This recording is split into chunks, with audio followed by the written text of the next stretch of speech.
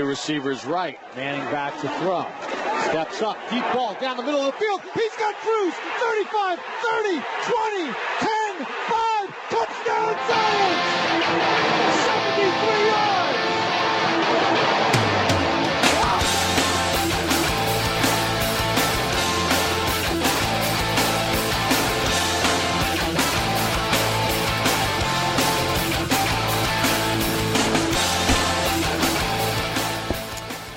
What is up, Football Nation? It is the Football Nation Presents the Sportscasters Podcast, episode number 25, October 23rd, 2012. Very excited to be here today. Got a great guest for you today. One of the greatest guests, really, that anyone could ever book for a podcast like that, and we'll talk more about it in a second. Before we get too far ahead of ourselves today, I want to look back and thank James Walker from the AFC East blog on ESPN.com for being on the podcast last week. And we've been kind of mentioning to you the last few weeks that it's much easier now to find our previous work on the Football Nation website by clicking on the podcast tab at the top of the homepage, footballnation.com. And you can find our episode with James Walker from last week, which I thought was going to do a little bit better than it did. Guess maybe AFC East fans are pissed at their teams and don't want to hear about how average they how are. Average and mediocre they are. But welcome to the show. We got three things today. We're going to get into that in a minute. Kerry J. Byrne, who is our boss, which is why I was talking about how great he was a second ago, is going to be on the show. And he is also, besides being our boss, he's the main man over at coldhardfootballfacts.com. And since it seemed like it was starting to be a theme to try to figure out who teams really are, are these teams really playoff contenders, or are they a joke, or what? Instead of just trying to figure that out with the basic numbers that we know, why not bring in an expert who studies football from a statistical point of view and try to find out maybe the quote-unquote sabermetrics of the NFL so far? Right. The football moneyball. What teams can make a statistical claim that they actually are a legitimate Super Bowl contender? And that is a really great question when you talk about the AFC, because they only have three teams with winning records. I mean, it's, in my opinion, hard for a team to say, look, we're going to make the Super Bowl and you don't have a winning record. Right. So does that mean that there's only three Super Bowl teams in the AFC? I don't know. We'll find out when we talk to Kerry J. Byrne. We're going to close out the show. We have a really interesting email that was actually tweeted to us this week. You can email us anytime at thesportscasters@gmail.com, or you can tweet us at sports_casters, and at ScottyB34 chose to tweet us this week, and we're going to answer that question later. And then, of course, we'll close the show with one more thing. So let's get going. Let's get started and kick things off like we do every week with three things. Let's play a game. All right. Count of three. 1. Alrighty. I'll take it off. 2. The oil patterns on a PBA lane are very, very difficult. 3. I might be able to beat Jamarcus Russell at quarterback. This is the funnest night ever! Did we just become best friends? Yep! Now let's move on to other business. Real quick, before we get on to the sports-related portion, during that little bumper we have there for the three things, the intro there, between our brilliant dialogue is dialogue from the movie Step Brothers. If you haven't seen it, it's hilarious. It's a funny scene. Well, my wife's a music teacher, and at school the other day, Somebody put their nutsack on drums? No, that didn't happen. Okay, but good. somebody, I don't know how the conversation came up. She didn't tell me. But somebody made a comment about how someone's voice sounded like a combination between Fergie and Jesus. And Michelle just said to that student, she goes, she teaches at Catholic schools. She goes, I think that might be sacrilegious. And she told me the story at home, and I go, that was a line from Step Brothers. And she goes, oh, I would have seemed cooler if I knew that. Well, I want to know, like, I was raised Catholic, been in the Catholic Church, and I've seen photographs of Jesus. Don't know that I've ever heard his voice, though.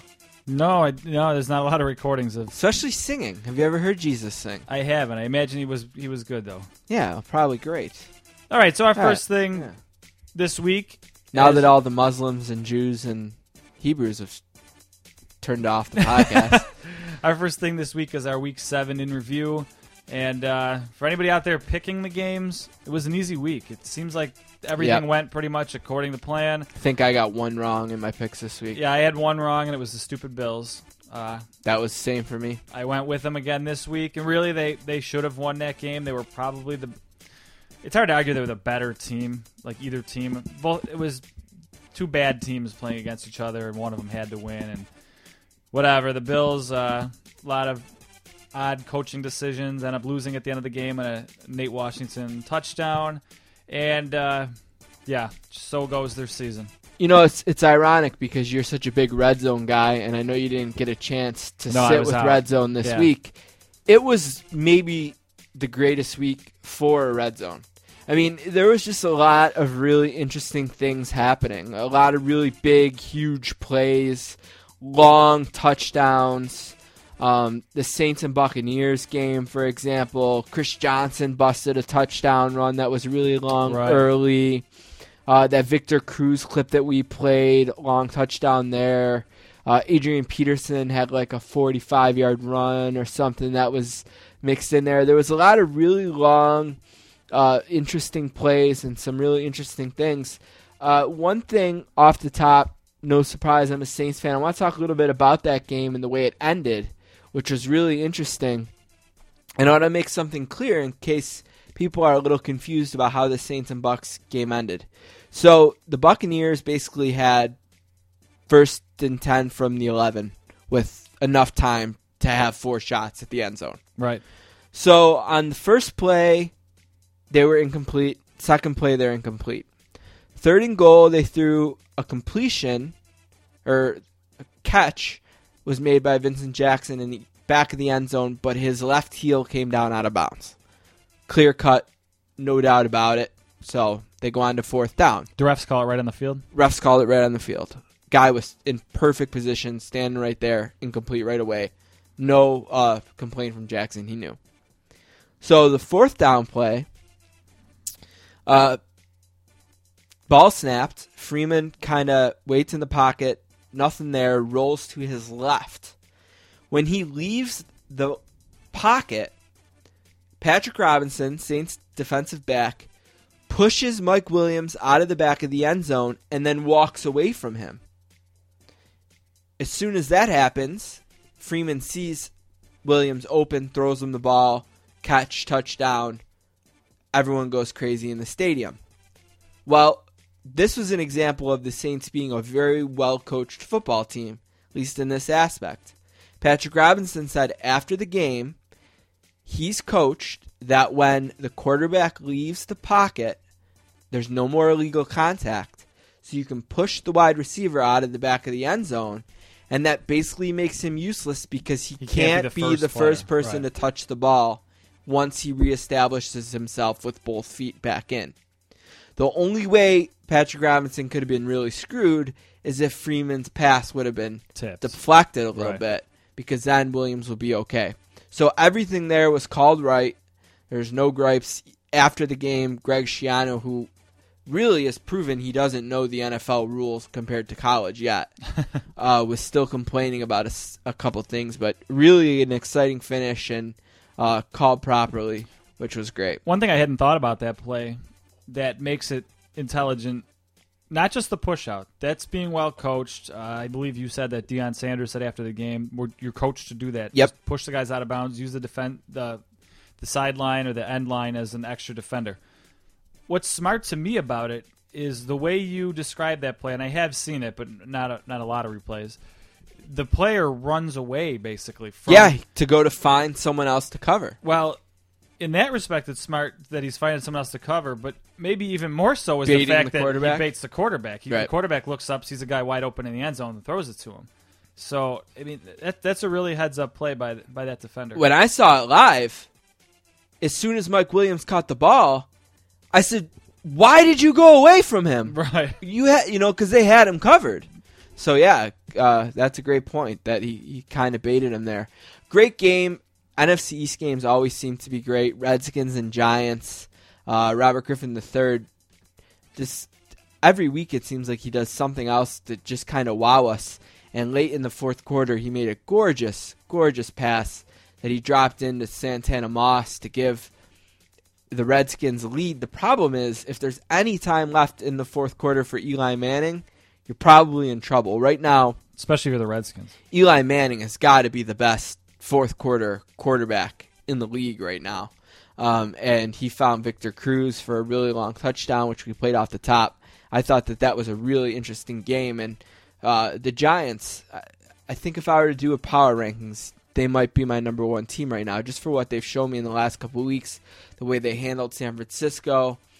They did lose on opening night to the Cowboys, and they're going to get a chance this week to avenge that loss. And if they beat the Cowboys, and they do so convincingly, I think I'm going to be even more convinced that the Giants are maybe the best team in the NFL right now. Yeah, the crazy thing about that Giants game, too, like you said about Eli's fourth quarter, and Peyton's kind of having the same season, too, with the big fourth quarters, just not all the wins that Eli has, is from a fantasy perspective, I was watching Eli's numbers, and they were very pedestrian, if not poor, up until the fourth quarter. And then you look at the game's over, and he's got 350-ish yards and a TD. And yeah, 337 yards. He had a TD pass. He had a couple picks, but I mean, it was looking like a bad day from a fantasy perspective to start, and all of a sudden he turns it around, they win the game. Granted, a lot of that play has to do with just really what were the Redskins doing. I mean, Victor Cruz beat the secondary straight up with a double move. As Tuesday Morning Quarterback likes to say, if you've ever read any of his articles on ESPN. Greg Easterbrook, yep. It's the end of the game. They have to go 80 yards. 3 deep zone. How do you let them behind you? Don't let anyone over the top. Right.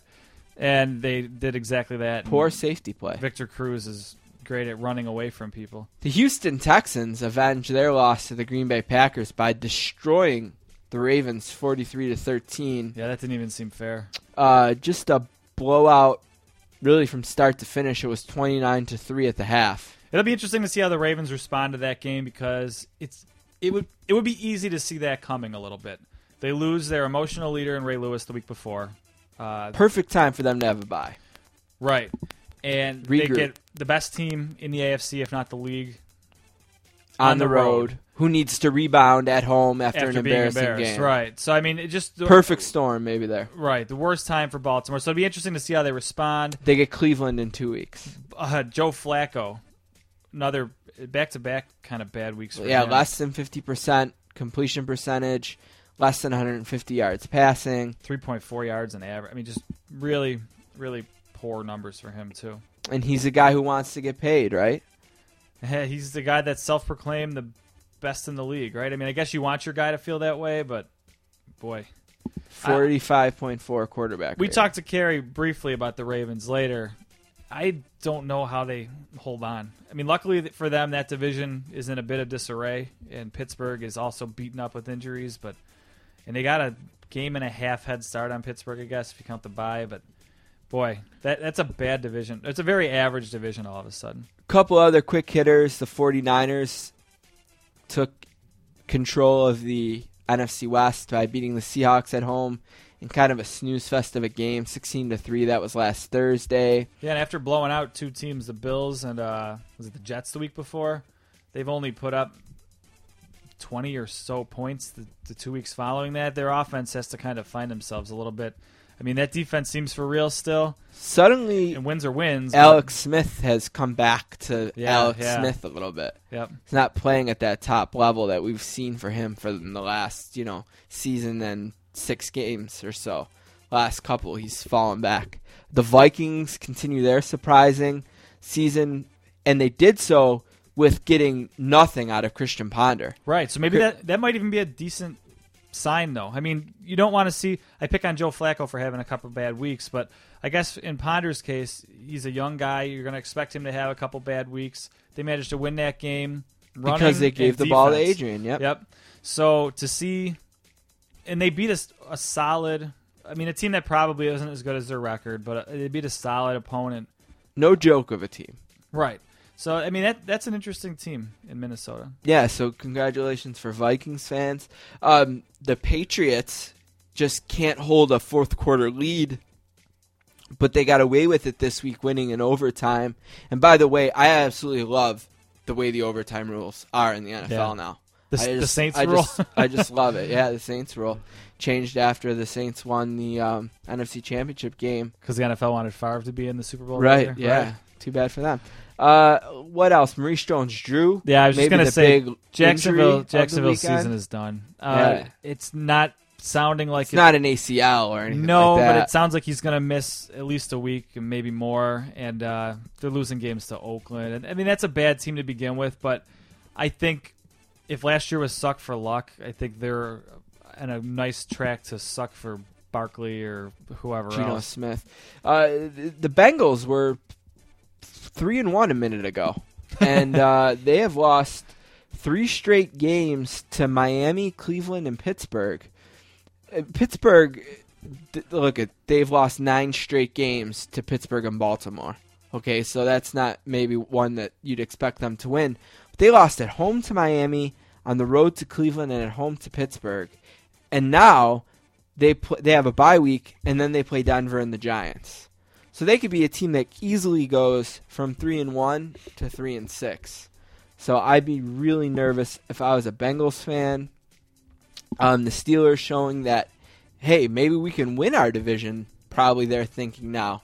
Still a little bit behind the Ravens, but still 2 games against them. And we just talked about how many important pieces the Ravens are missing a lot of important pieces. And then maybe to close out, unless you have anything else, the game last night, the Bears just basically lulled the Lions to sleep. It seemed like the Bears defense looks like you expect the Bears defense to be. I mean, monsters in the Midway, playing like monsters in the Midway this season. Not a great game from Jay Cutler or anything like that, but he didn't need to be. No. He made the throws that he needed. He got his defense a lead, and then they just sucked the life out of the Lions. And Matthew Stafford really struggled. I mean, he ended up with 261 yards passing, but he also had 46 attempts, because they just were throwing the entire third and fourth quarter trying to get back into the game.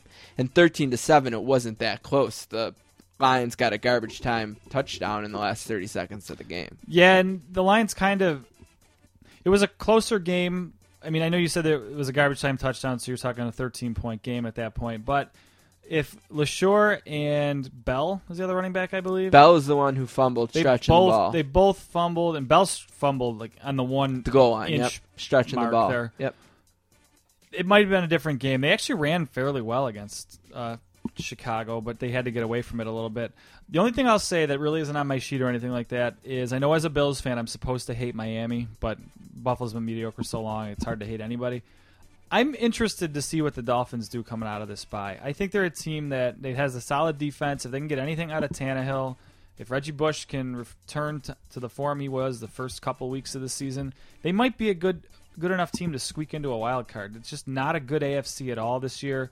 Every year it's been, if you're not going to win the division, you're going to fight with Baltimore or Pittsburgh, or Baltimore or Pittsburgh are going to take the wild card. One's going to win the division, and then there's only one wild card spot. I think that could be Miami. And like we said, Pittsburgh and Baltimore, one of them might not make the playoffs. And we mentioned on the show last week what a great first 4 games Miami has coming out of the bye. They travel to MetLife Stadium to play the Jets this week. Then they play the Colts. Then they host the Titans, and then they play the Bills on a Thursday night. Yeah. So I mean, they have 4 winnable games. Yep. So. I think they could be a pretty solid team, relatively to how bad the AFC is. Imagine if the Dolphins are 7-3 in a month. That'd be crazy. I mean, if they had find a way to win all 4 of those winnable games, get to see more of. That'd be interesting. Lauren Tannehill, hopefully then. Yeah, Mrs. Tannehill. Look her. Yep. All right. My second thing this week is our long first thing as usual. Tim Tebow trademarks Tebowing. If you know, like planking was a big thing on the internet. Yeah. And there was like little offshoots like owling. Well, Tebowing became big, is where you drop to one knee, put your hand like on, kind of like the thinker, but you're praying instead. Well, he did it supposedly. he didn't do it for the money. Oh, no, of course He says he just wants to control the way it's used and to make sure it's used in the right way. not. What is the right way to use Tebowing? He didn't go on to say that. It does say at the end of this article from USA Today, Tebow, a devout Christian, said his representatives filed on his behalf, not for financial gain, though Tebow said any money he might make on the move in the future will go to his charity, the Tim Tebow Foundation. So now, are we talking about actually getting down? Yes. That's what he has trademarked, Officially not trademarked the Tebow. word. The move in which he goes down on one knee and holds a clenched fist against his forehead while praying. I don't know how you monetize an action, but there you go. So basically, he doesn't trademarked want it the cover of Playboy in a month to have some to be playmate some Tebow. girl Tebowing. That's what he's trying to prevent, essentially. I have no idea. It doesn't get into that. I'm not sure how someone would use it inappropriately. But, Let's say a stripper. I don't want to get too blue here. okay. But let's say a stripper is Tebowing on stage, Okay. and guys are tipping her. Okay. Can Tebow's representatives bust into the club and demand that she gets out of the pose? I don't know, because couldn't the girl just claim it's like parody? Like, because parody's protected. That's why, like, The Simpsons can make fun of, and South Park can make fun of people, and SNL people. Right. Like, I have no idea how he monetizes this or Strange move, what he Timmy. does with it. Strange move. Maybe Timmy. nobody can make a T-shirt with like a silhouette of him Tebowing and make money off of it. Maybe focus on getting in the game and Yeah. doing something. This poor guy, playoff winning quarterback, to a Can't guy crack filing the- lawsuits. Yeah, he's a punt. He's a punt team. Block, like, He's protector. a punt team decoy. Yes. He's out there, so the fear of a fake punt is in the mind of the other team on every. And they punt. have fakes a couple and times. worked it. I It worked at suppose. least once. I don't know if it's worth all the hype. Probably not, but All right, Timmy. there it is. All right, my second thing today, as the Bounty Gate turns, Oh, could boy. have been a great soap opera. It was. I didn't mention it when we were going over the games, but Jonathan Vilma played his first game of the season as the Saints activated him from the PUP list. This is where everything stands.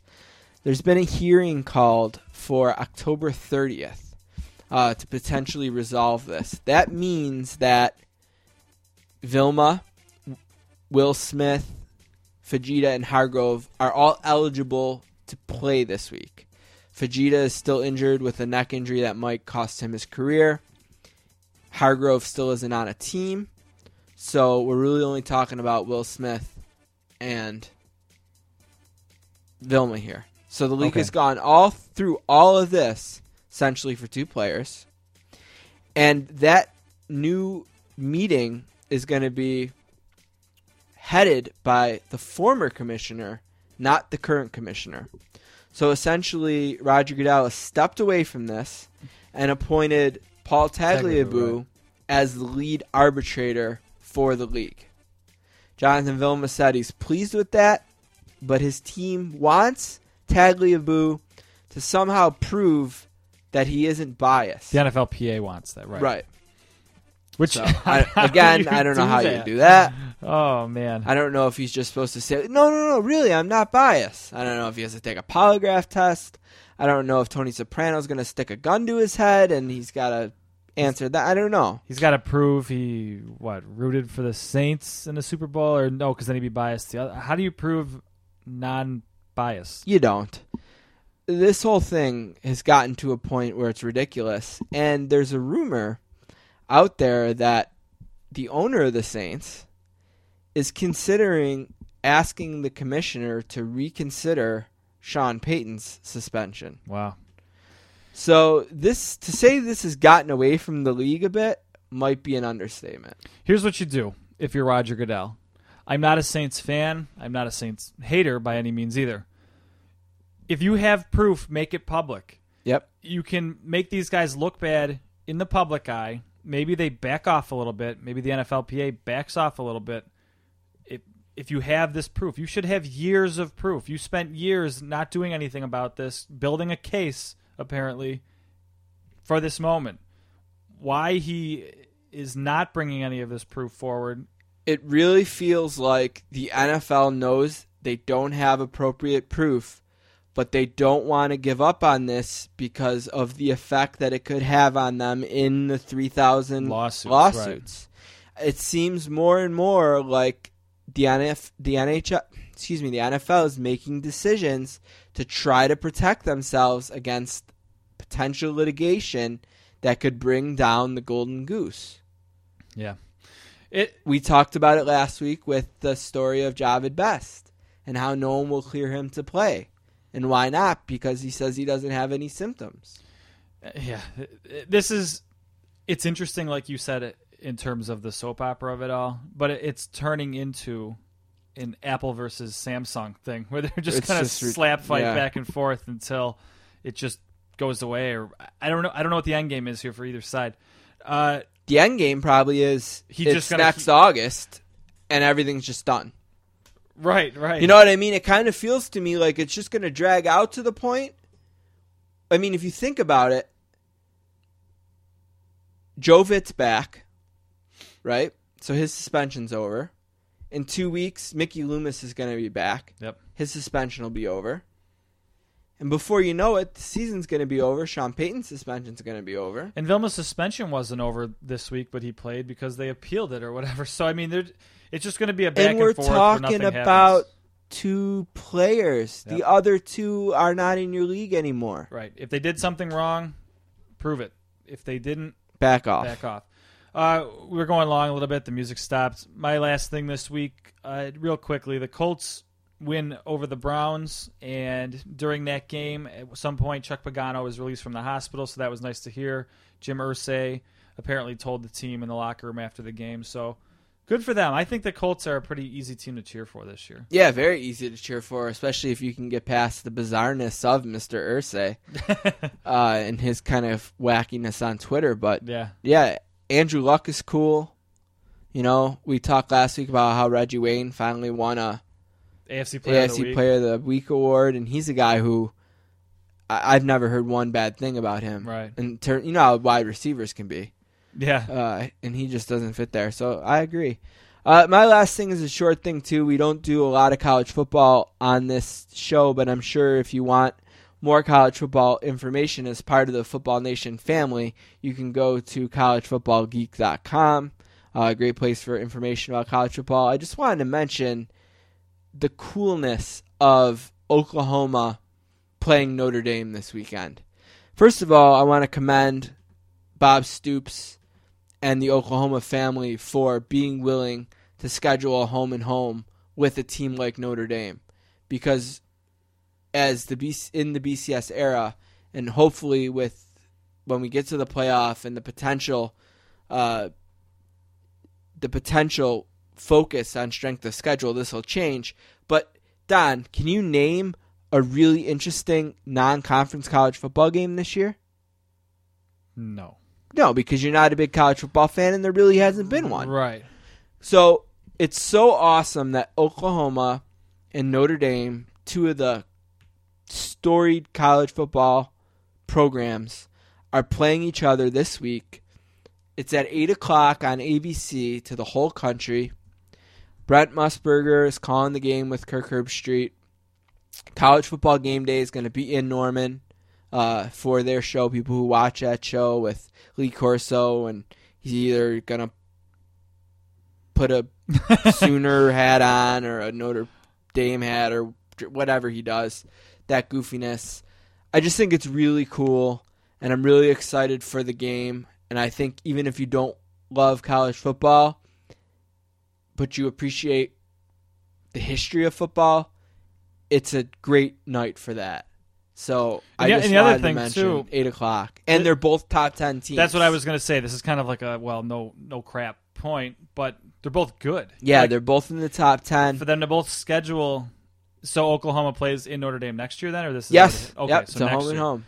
Yeah, so for both of them to agree to play a solid team is something in itself. And Notre Dame being an independent, they kind of have to do that because but their schedule is brutal this year. Notre Dame, I would have thought they would have had a loss or 2 by now. They could lose to Oklahoma this weekend. They have USC still at the last week Yep. of the season. They've already beaten Michigan State, and Stanford, who were all ranked at the time. So, like you said, if they don't have a conference, they have to do something like that. But it's not like they schedule all Division II teams to play against and stomp on. Right. So it's going to be great. I mean, it's what college football is about. The two of the most storied programs of all time playing on Saturday night with Brent Musburger calling the game on ABC. 2 top 10 teams, national championship implications. So check it out. It will be worth it. We're going to take a break and come back with Kerry J. Byrne.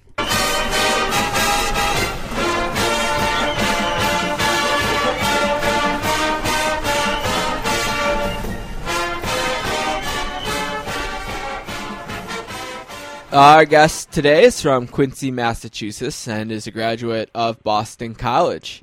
He has created the revolutionary cold, hard football facts concept and is the nation's foremost authority on the gridiron lifestyle of beer, food, and football.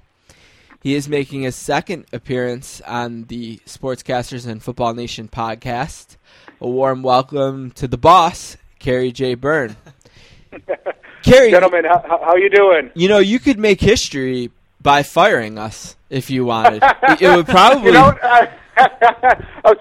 would be a great PR stunt to make this go viral? You know what I mean? That might be it. Yeah, I mean, I was also going to dance naked on the episode, but I think firing you might be better. Yeah, first ever podcast firing.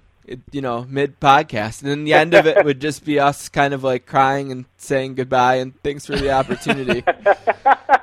well, listen, man, I'm glad you guys had me on, and if folks are listening to this and haven't listened to all your other podcasts, you guys really get great guests. You do great interviews. I'm really glad to have you guys a part of the Football Nation family, and hope what you guys do continues to grow. And honestly, I'm honored that you guys have me on it because you guys have really great guests, and with A-list, big-time guests from the football world. So it's humbling that you let me be a part of it, Steve and Don. Well, we really wanted to have you on because a big theme of what we've been talking about last week and this week is how this year, maybe more than any other year I can remember, it's really hard to judge a team just by looking at their record.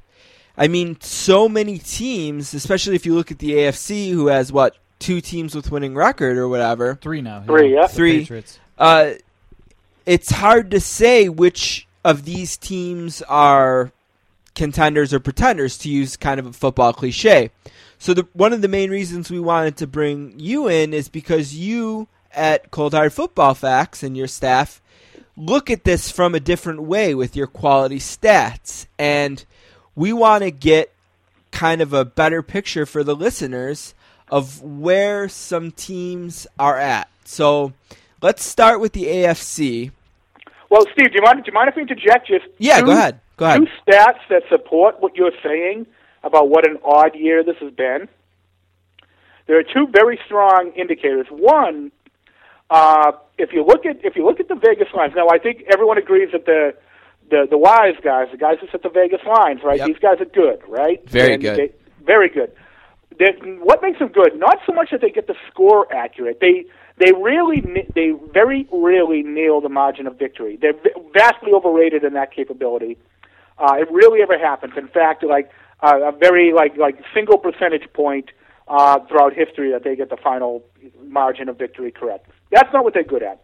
What they're good at is judging public sentiment and who's going to pick what team.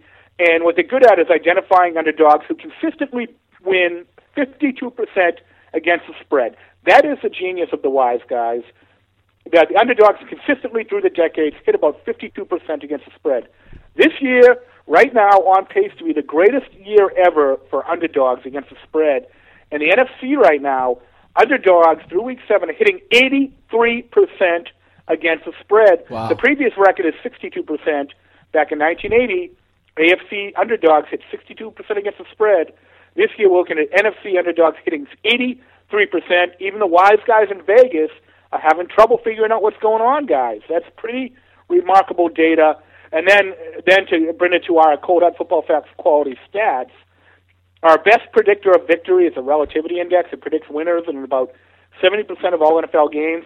2 weeks ago, in Week 6, it went 4-10 picking winners, straight-up winners. Its worst record since 2004. It always picks over half the games right, all by itself, and went 4-10 in Week 6. So kind of a weird year with a lot of statistical anomalies when even the Vegas guys are really missing the boat on what's going on in a lot of cases. Yeah, I mean, it's unbelievable, and we talked to James Walker, the AFC East blogger for ESPN.com last week to try to figure out the AFC East because at the time, everybody in the division was 3-3. What obviously it seems like New England is the class of that division, but we've seen some strange things from New England this year. The way that they're not protecting leads and the way that they're losing games to teams like the Arizona Cardinals, who, yes, they're having a good season this year, but you just don't expect things like that from the Patriots. When you look at the Patriots and you study them with your quality stats, what conclusions can you make about them? Well, the Patriots are not so much a mystery. The Patriots are pretty easy to figure out. The Patriots have the worst defense and the worst pass defense in franchise history. It's simple as that. It's no more complex than that. And as you guys know, I'm here in Boston and listen to the sports radio guys, and I'm on with a lot of them. A lot of the sports radio guys are good to us, but people are wringing their hands about the offense, not making first downs late in games, which, there's some legitimate criticisms here, but regardless, the Patriots right now have the worst pass defense in franchise history, a 99 defensive passer rating.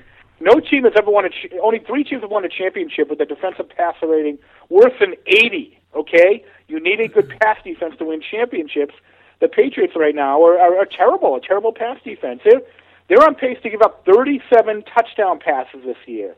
The record in one season is 38 by the 1969 St. Louis Cardinals. This is a historically bad pass defense, and that's the problem with them. It's no more complex than that. They've been drafting defenders. They can't find the right talent, can't coach them up, can't put in the right schemes, whatever it is. So that's the problem in the case of New England. And then of course, Stephen Gostkowski missing a last-second field goal against the Cardinals back in Week 2. It was the first time the Patriots lost a game on a missed field goal since 1999. So Karma has been very good to the Patriots over the years, and that was kind of an anomaly. But the reality is they're lucky to be 4-3 with their defense so bad. And if not for the Tom Brady and the number one scoring offense in football, we're talking a 1-win, 2-win defense right now. Is there a team in the AFC East that can legitimately challenge them over the long haul of the season? Well, I think the Jets showed they can, right?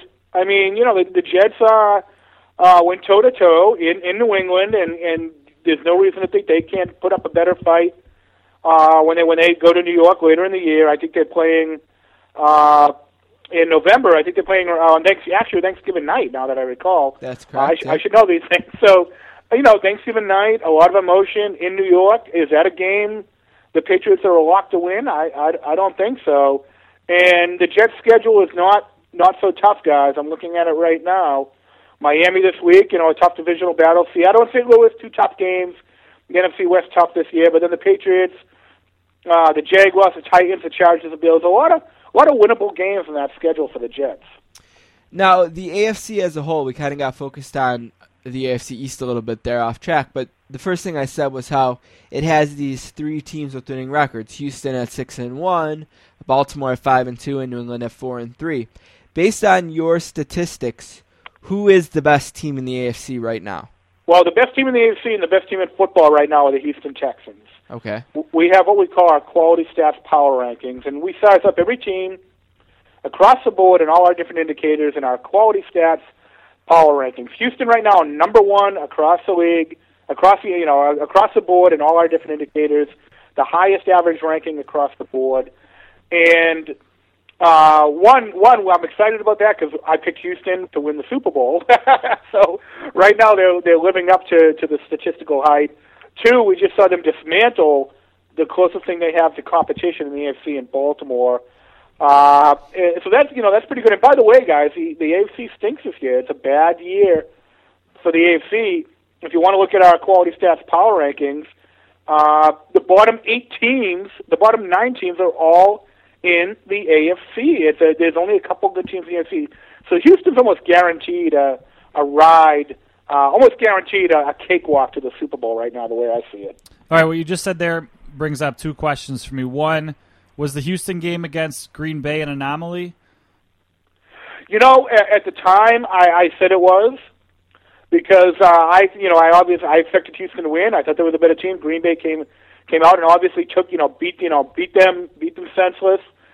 2 things at work. I think Houston had a bit of a down game. I think Green Bay, they were undefeated at the time. They were 5-0. They could almost, I don't want to say afford to lose, but they could afford to lose that game against a non-conference opponent. They were playing a very good team that needed to win, that had the weapons to do it, and I think there was a psychological letdown there. And I was confident that would be a blip on the schedule, and at least if the Baltimore game's any indication, that was a blip on the Houston schedule. The other thing at work here, guys, Green Bay is number 2 on our quality stats power rankings across the board. So that team right now is probably better than their record indicates. They just came out of the gate slow. And overall, like I said, the NFC is a superior conference. The NFC, I picked Houston to win the Super Bowl. If I had to reassess it, I'm confident of them getting to the Super Bowl. But right now, I'm not confident of them winning it because right now, clearly, the NFC, the senior circuit of the NFL, is clearly the superior conference. All right, the second question I had there was you said that Baltimore was maybe their biggest competitor in the AFC. Do you still think that's true with the injuries? Well, record-wise, they were. I didn't know how much those injuries would impact them because I think the general belief that Ray Lewis was still very good, but not dominant like he used to be. And I don't know how much. And then, of course, the Webb injury, Ladarius Webb's injury. But on the other side, Terrell Suggs came back for the first time all year. And what happened? They gave up 182, 183 yards rushing. It looked a lot like the defense of the previous 2 weeks. Let me throw out some cold hard football facts. The Ravens, that great Ravens defense, has given up over 180 yards rushing 11 times in franchise history, going back to 96, 98, whatever year it was. They've given up over 180 yards rushing 11 times in franchise history, including each of the last 3 weeks. Wow. So clearly, this defense, by any measure, is not what it used to be. So, I think Baltimore had some problems to begin with, and if Joe Flacco doesn't play well, then they're in a world of hurt. And if you're relying on Joe Flacco to be your franchise quarterback, I think he gets some issues. Now, the second best AFC team in your quality stats power rankings right now is the Denver Broncos. You believe in them? I mean, they have Peyton Manning, who's number 2 league-wide in passer rating right now. Anytime you have a highly rated quarterback, you're a threat to do some damage. So I don't know if I believe in Denver. I still think they have some defensive issues. They're 3-3 overall, but they're 0-3 against what we call quality opponents, teams with winning records.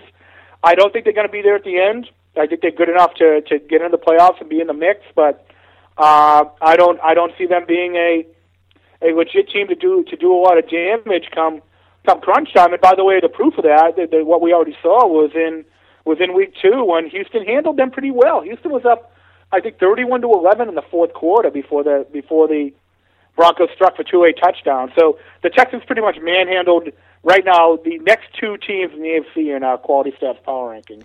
A couple years, or it's more than a couple years, when the Patriots went 16-0, was that 2007? Yep. Yeah, 2007, the Patriots went 16-0, and I remember that was a year that I didn't feel like the NFC was that great of a conference, and that was the year that the Giants ended up squeaking into the playoffs and then making a run to the Super Bowl and ultimately winning it. Do you think the AFC is set up this year for a team to just get in to the playoffs and then potentially make a great playoff run because of the kind of weak stature of the conference? I don't see it. I mean, I think if it's going to be anybody, it's going to be Houston. It's possible that the Patriots get hot and lucky with Tom Brady and make a run, and the defense kind of gets back into that bend but don't break mode. Other than that, I really don't see it, Stephen. I don't. I think in the case of the Giants, I think the NFC was starting to rise back then. And I think we saw the Patriots blow their you-know-what at the beginning of the season, right? And they kind of peaked about week 8, week 9, and started to not be as dominant. I mean, it's still incredible feat that they went 18-0, but they clearly, by the end of the year, they were squeaking out, toughing out wins. And the Giants were, the Giants, nobody saw it coming. I mean, so maybe something like that happens, but if I was to predict it, no way. But with that said, nobody saw the Giants coming in 07, and by the way, nobody saw the Giants coming last year. For the record, the two worst teams statistically in the history of football to win championships, the 2007 and 2011 Giants.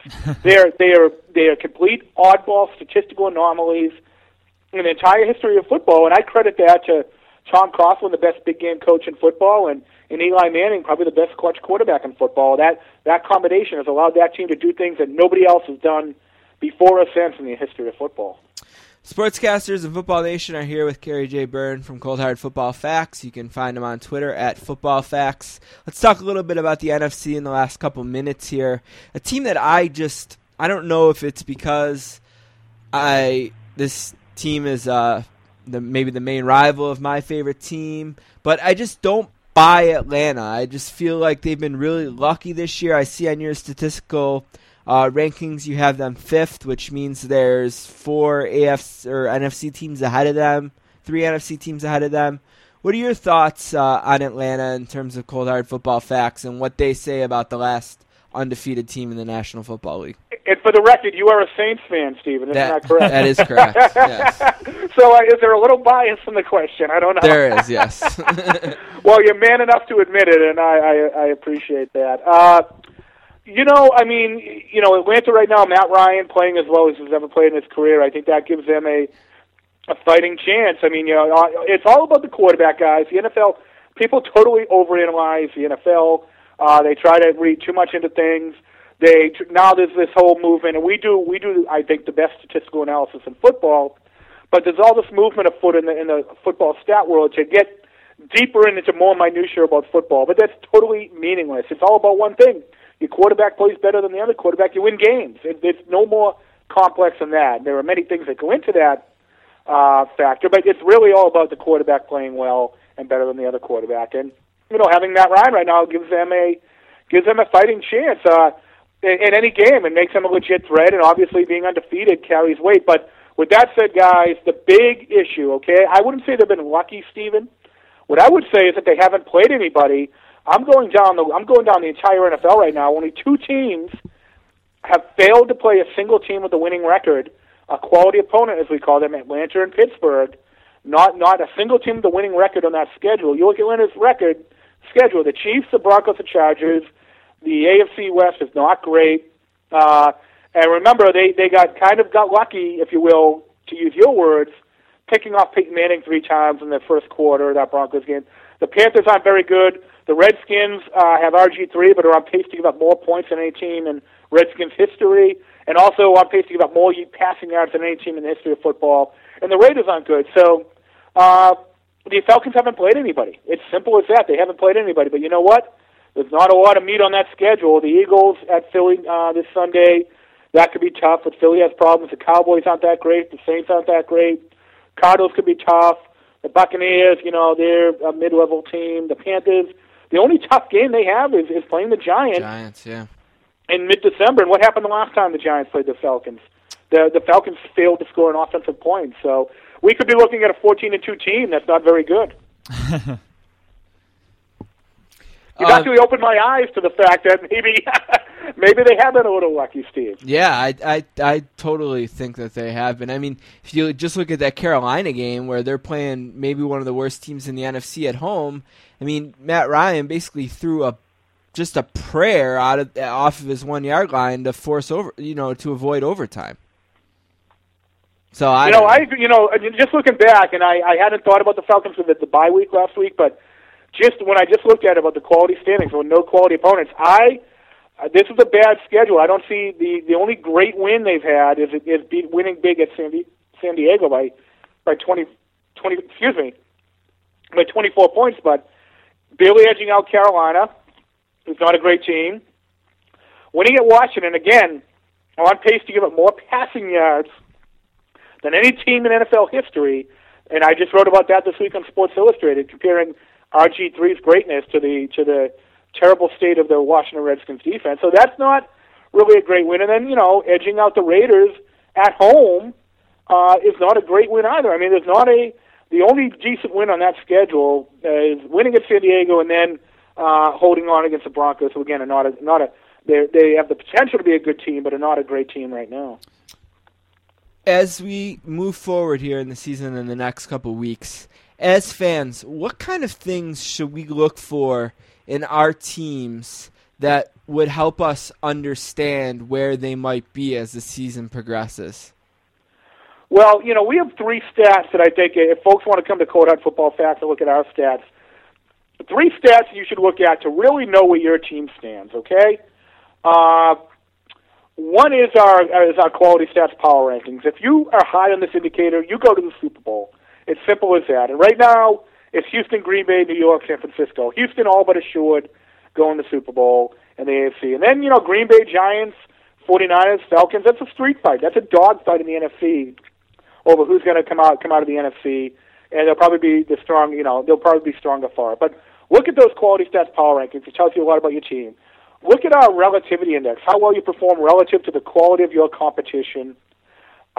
This is the best predictor of victory in football. If you're better in this number, you win 70% of all NFL games. And what it does is adjust. If you have a bad schedule, and if you're beating up bad teams, this is where you see it wash out. For example, Atlanta, 6-0, but only number 7 relative to the quality of their competition. So, Stephen, that's where you see what you're talking about, that they may not be that great a team. There's 1, 2, 3, 4 teams in the NFC alone better relative to the quality of their competition. And then the mother of all stats, passer rating differential. We track all this at Cold Hard Football Facts. It just subtracts your defensive passer rating from your offensive passer rating. And if you're very good in this number, you have a very good shot of winning the Super Bowl. 70% of all NFL champions finish in the top 3 in passer rating differential, which is why we call it the mother of all stats. I'm curious where your rankings have Seattle, because if you're talking about wins over quality opponents, they've beaten Green Bay and New England, but both of those games were they were a bit fortunate to come out with wins, particularly the Green Bay game. Oh, who are you talking about, John? I'm sorry? Seattle. Yep. Are they for real? Are they 4-3? Are they better than that? I know their defense is pretty solid. I mean, their defense is great. They're not for real because they don't have a for real quarterback. I mean, that's what it comes down to. You're not, except for, Russell Wilson had a great game against the Patriots, and obviously that Green Bay game, guys, I mean, right. It was what it was. It was a weird game that ended in controversial fashion, and not a particularly great sign that this team's for real. I don't know. I don't think they're gonna be there at the end. And in fact, they may not even make the playoffs, despite having 2 pretty decent wins. I'm just going through some of their numbers right now as we're talking.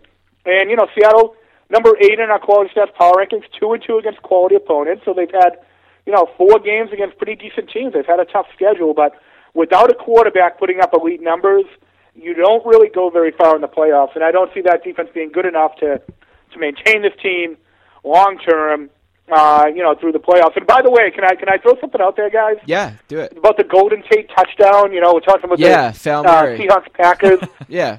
We had Captain Kazmar, who's Scott Kazmar, who's captain comeback at Cold Hard Football Facts, did a great story after that game, telling everyone why that was a legit touchdown. Totally going against public sentiment. Guys, that story went nuts viral. Almost 7,000 likes on Facebook. Just lit up the internet. That our take on, and we still have it on the homepage, Golden Tate's touchdown was legit. And if you want some good reading, if you want kind of a contrarian take on the most controversial play in football this year and in quite some time, check out that story. You might come away saying, wait a minute, maybe that was a touchdown. The eye test might have said otherwise, but a really, really great piece of analysis that I think highlights the type of work we try to do at Cold Hard Football Facts. All right, well, I mentioned that the listeners can find you at Football Facts on Twitter, but there's probably a lot more that you want to get out there in terms of where the fans should go to find more about what they heard on this interview if they're interested in being a more educated football fan? Just on the Cold Heart and Football Nation side, or just throw out whatever you want to throw out there that will connect our listeners to you. Well, you know what? I'd invite listeners, if they want the real deep, juicy stuff, to go to Cold Hard Football Facts and check out our Insider Picks and Trends button. That's where we put the real juicy stuff, Steve and Don. We have in there is Spreadopedia, which is our database of every score, point spread, over, underline since 1978. On a very easy to search database. If you want to know any point spread trend, if you want an edge on Sunday picking winners and losers in the NFL, Spreadopedia at Cold Hard Football Facts Insider is where you find that information. And if you want great fantasy football information, of course, go to ffchamps.com, a part of the Football Nation family. If you're into college football and college football fantasy, which is a great growing market, check out College Football Geek. Again, these are all part of the Football Nation family. And, we just try to, obviously listen to you, go back to, click our podcast link on Football Nation, and go back and listen to all the podcasts you guys do, like I said at the start of the segment.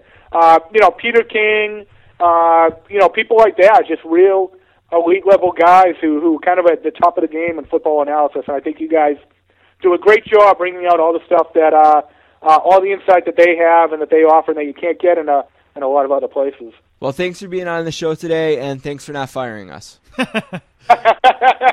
right. Well, you know what? Next time we'll plan ahead of time for some controversial. Maybe we'll behead somebody. I don't know. We'll do something that'll really catch fire on the internet. All right. Thanks, Kerry. All right, guys. Have a good one. You too.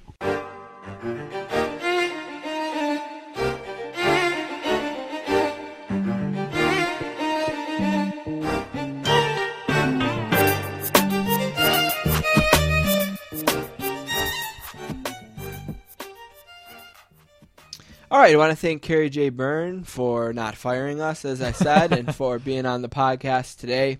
Don't forget that you can find us at www.sports-casters.com.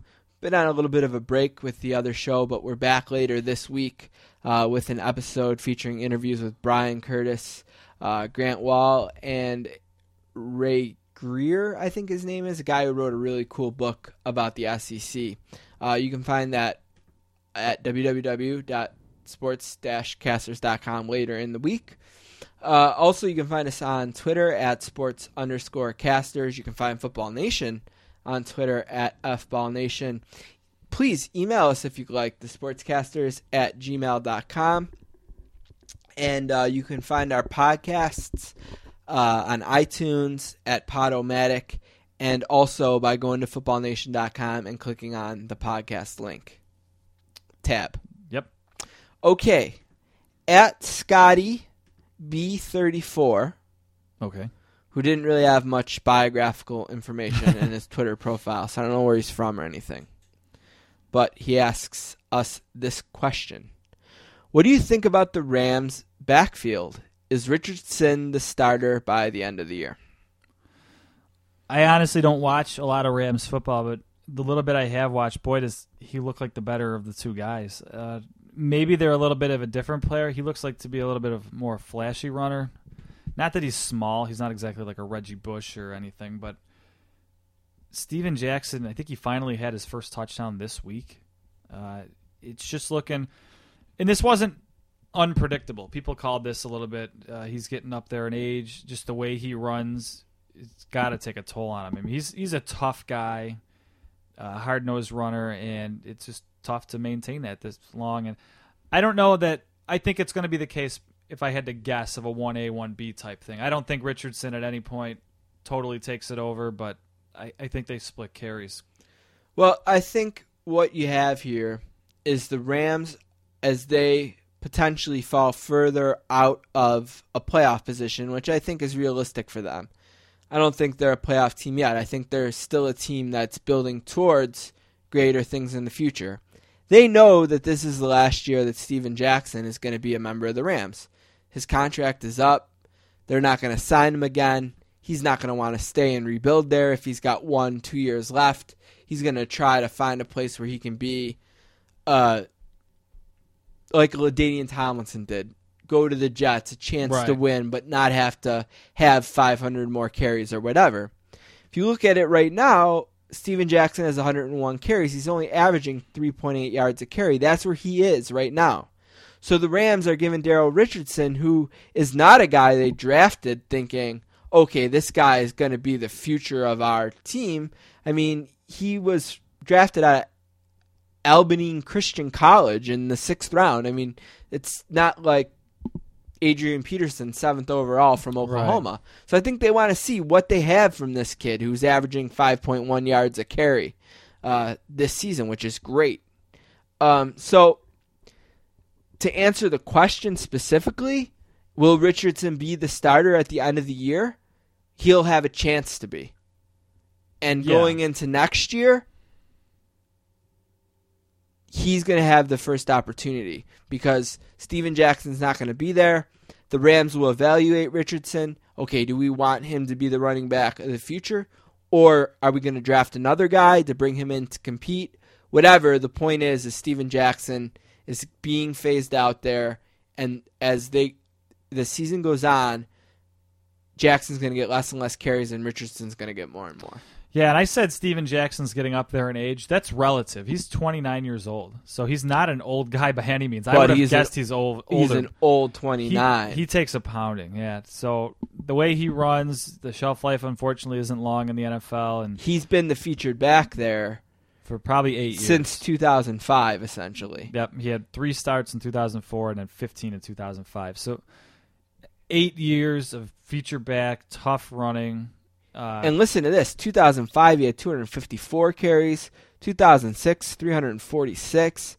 2007, 237. Yeah, he wasn't sharing. This isn't a Fred Jackson, C.J. Spiller, or Darren Sproles, Pierre Thomas / Mark Ingram. I mean, this is an old school running back. Let's say this is his last season in St. Louis. He ends up with 800 yards rushing and 4 TDs, and he plays 2 more seasons doing about the same thing somewhere else. Is he a Hall of Famer? I'd have to look at his numbers because I would have not guessed Curtis Martin was, but I mean, clearly he was. 7 straight 1,000-yard seasons is where he's at right now. He'd probably be pretty close. If he's not in, he's probably pretty close. 4.2 yards per carry isn't great. It's above that 4 yards a carry number, but his best season, which is an unbelievable season, was in 2006. Okay, listen to this. He had 1,500 yards rushing and 13 touchdowns. He also had 90 receptions for 800 yards and 3 more touchdowns. That's a Hall of Fame season. For sure. Yeah, he's a more active pass receiver than I would have guessed. I'd probably say no to the Hall of Fame, but a great career. Sure. Yeah. So, all right. One more thing. Phillip Rivers, and you're on a bye week, so I'm not going to beat you up too bad, but you've either got to lose the swagger or start winning something. You've been a pretty average quarterback throughout your career, and you're always kind of a negative guy. Your division this year is up for the taking. We talked ad nauseum this podcast about how bad the AFC is in general. The wild card, which, like I said, is usually one of the spots are already eaten up by Baltimore or Pittsburgh. It looks like there might be 2 wild cards. So those are anybody's game. So you got to do something this year. You're 3-3, and you're not playing particularly well in a conference that just isn't that good. So make the playoffs and win a game or quiet down. Nobody wants to see you yelling at your teammates on the sideline when you've been as average as you've been for your career. I'm not a Phillip Rivers guy, but it's time to step up. All right, one last thing for the podcast this week. I don't know if you've seen this last night, but Ndamukong Suh absolutely destroyed Jay Cutler. And when it happened, I said to myself, oh yeah, Ndamukong Suh. That was the guy from Nebraska that had 10 sacks as a rookie and was supposed to be the next great defensive tackle in the NFL. But since his rookie season, he's stomped on more people with his foot than he has impacted Detroit Lions games. He only had 26 tackles last year and 4 sacks, which is considerably down from the numbers the previous year. He also hasn't forced a fumble or recovered a fumble or intercepted a pass since his rookie season. He's got 3.5 sacks so far this year, which is well over his pace last year. So maybe he's coming alive a little bit. But Ndamukong Suh, I thought you were going to be the next Warren Sapp. I thought you were supposed to be a star in this league. It's put up or shut up time, buddy. Your attitude has been piss poor. You've gotten in trouble off the field. You've gotten in trouble on the field. It's time to pick it up. You either are a superstar or you're not. Prove it.